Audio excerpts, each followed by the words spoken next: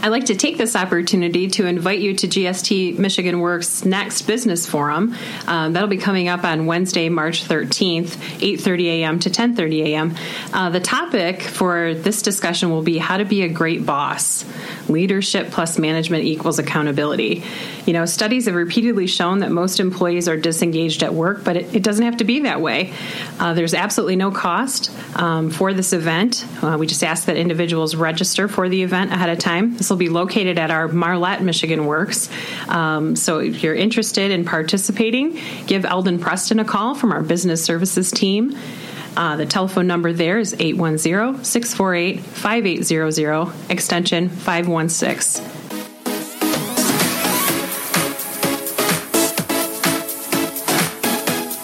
Hello and welcome to The Works, a podcast by GST Michigan Works, where we explore strategies to attract and retain the best talent Michigan has to offer. So, without further ado, here's your host, Jesse Bilyeu. Welcome back to the Works podcast. This morning we have Kristen Zagorski with us from the Upper Thumb MySTEM Network. Good morning. Good morning. I'm so glad that you could come and join us. I know you came down from Huron County, which is part of our GST Michigan Works service area. So thanks for making the trip. Yeah, thanks for having me. So why don't we just, jump right in and talk a little bit about the MySTEM network. What is MySTEM? I think there's a ton of information out there about STEM and STEAM and STEAM and any acronym you want to throw out there. Sure. Right. Yeah. So the MySTEM network is a newly legislated state network. The Upper Thumb region was established the beginning of May in 2018. So essentially, we're working with schools and businesses, and our focus is we have 4 primary focus areas, and those are what we call the pillars of our infrastructure. The first one being to create a STEM culture, just kind of bring awareness to what STEM is and what STEM can mean in our communities. Second is to empower STEM teachers. Third pillar is to integrate business and education. And the fourth pillar is to provide high-quality STEM experiences for all students. So the STEM network is really focused on equitable opportunities for all students.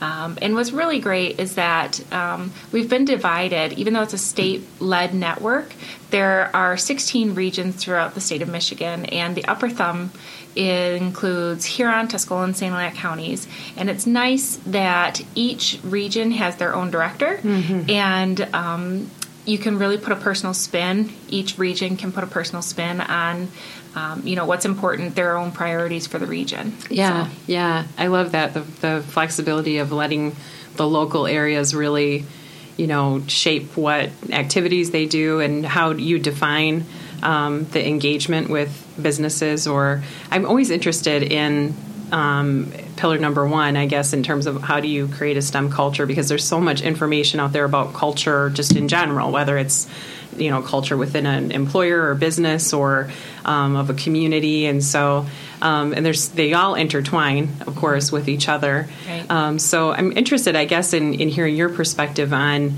sort of the foundation pieces of creating a STEM culture in the region that you're working with. Right, sure. Well, the biggest thing is just making sure that everyone speaks the same language. And in doing that, you need to first define what STEM is. And STEM is an acronym for science, technology, engineering, and math. And basically, in order for businesses and education to speak the same language, we need to have a basic understanding of what STEM means in our own region. So what kinds of careers are available related to science, technology, engineering, and math.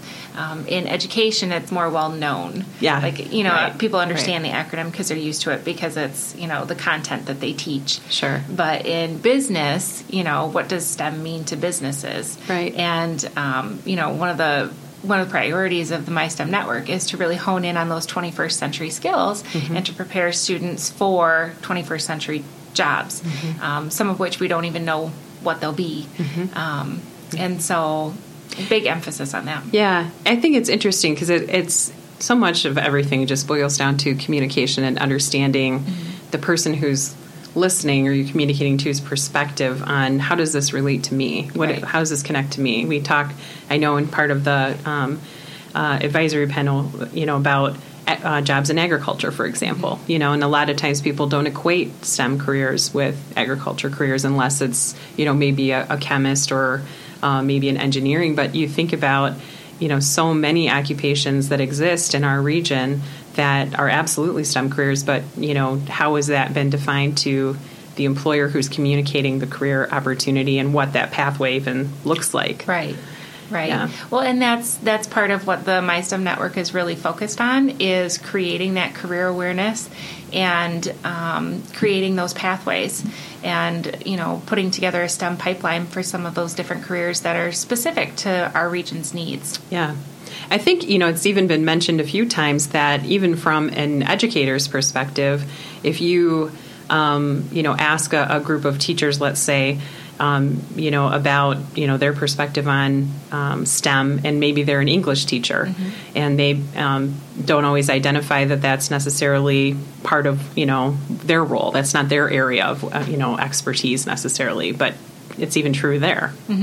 Right. And well, the thing is too, Jesse, is that, STEM doesn't just apply to science, technology, or engineering or math teachers. STEM is a cross-curricular approach to teaching. And a lot of times it's a method of teaching or a method of problem solving that's used in relationship to one of those 4 core areas. So it's very cross-curricular. You can be an English teacher and you can still conduct a lesson, about literature, but then tie it to science or to math or engineering. And really what it's about is STEM is more of a catalyst. It's more of a lens through which people can look to do their learning. It's a lens that they can look through that enables students to, think critically and problem solve. Yeah. Wow. There's so many different, when you think about, I guess just from the occupations that are available right now today and just the opportunities that really are available to students, there's such an opportunity for people to come together. I think that's what I've enjoyed so much in learning more about the MySTEM network. And as you've, developed in the Upper Thumb area, I've had a chance to kind of participate in some of those discussions. And the willingness of people to come together and create that common language, I think exists, everywhere, certainly not just in one portion of the region, but everywhere. Right. So it's a matter of kind of organizing that. And you kind of come from a unique perspective in this situation because, let's talk about what your background is, because I know that you are also a private business owner. Sure. Yeah. I came from 15 years of experience in education as a classroom teacher, as well as some various administrative roles. My parents were both teachers, so long history of education. But then, yes, my husband and I are both, we own a small business in the Caseville area. Okay. And we've been doing that now for about 11 years as well. Wow. So I can see multiple perspectives, both as the role of the teacher through education, as well as, a community business owner. We're also extremely involved with our local Chamber of Commerce. So I do see both sides, and I see the need to, promote career awareness and to inform students of what their options are and what the pathways could look like in order to achieve their career goals. So, and as a business owner, the idea of sustainability in our community is very important.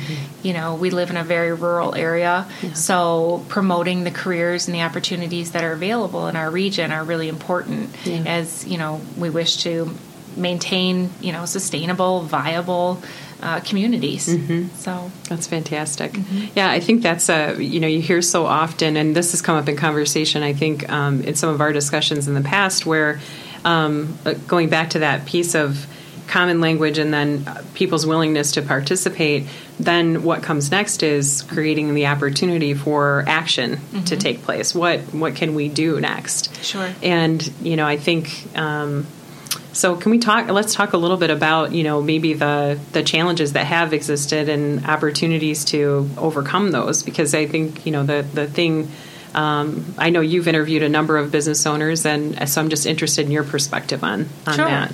Well, when I first started back in May of 2018, one of my big priorities was, because I was already familiar with the education scene, was getting out into the different counties and meeting the different business owners and all kinds of industry, manufacturing, healthcare, agriculture, all the different, main industries within our region. Mm-hmm. And so that was my primary focus. And one of the things that I did in order to invite people to the table, basically to, introduce the MySTEM network, tell them a little bit about what I'm trying to do, who I am, and explain the purpose, was I hosted, we called them snack and chat meetings, mm-hmm. and I invited a variety of people from different industries, higher education, K-12 education,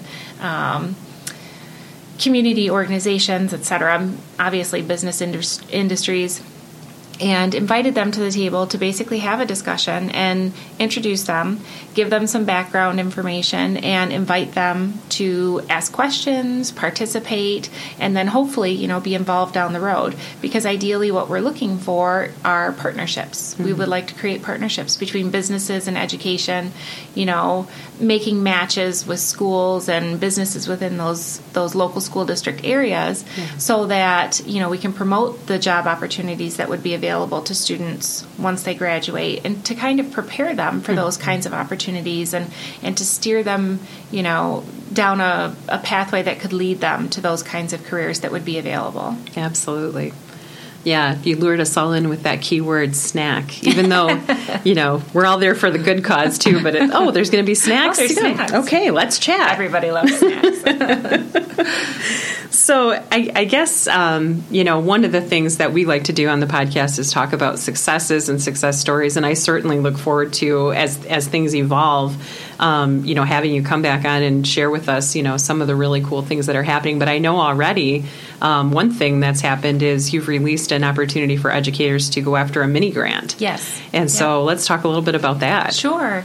So one of our biggest successes in the Upper Thumb region is the fact that we have a very diverse group of people who have volunteered to come together to act as an advisory panel for our STEM network. Mm-hmm. And that includes, business leaders, community leaders, education leaders, as well as yourself.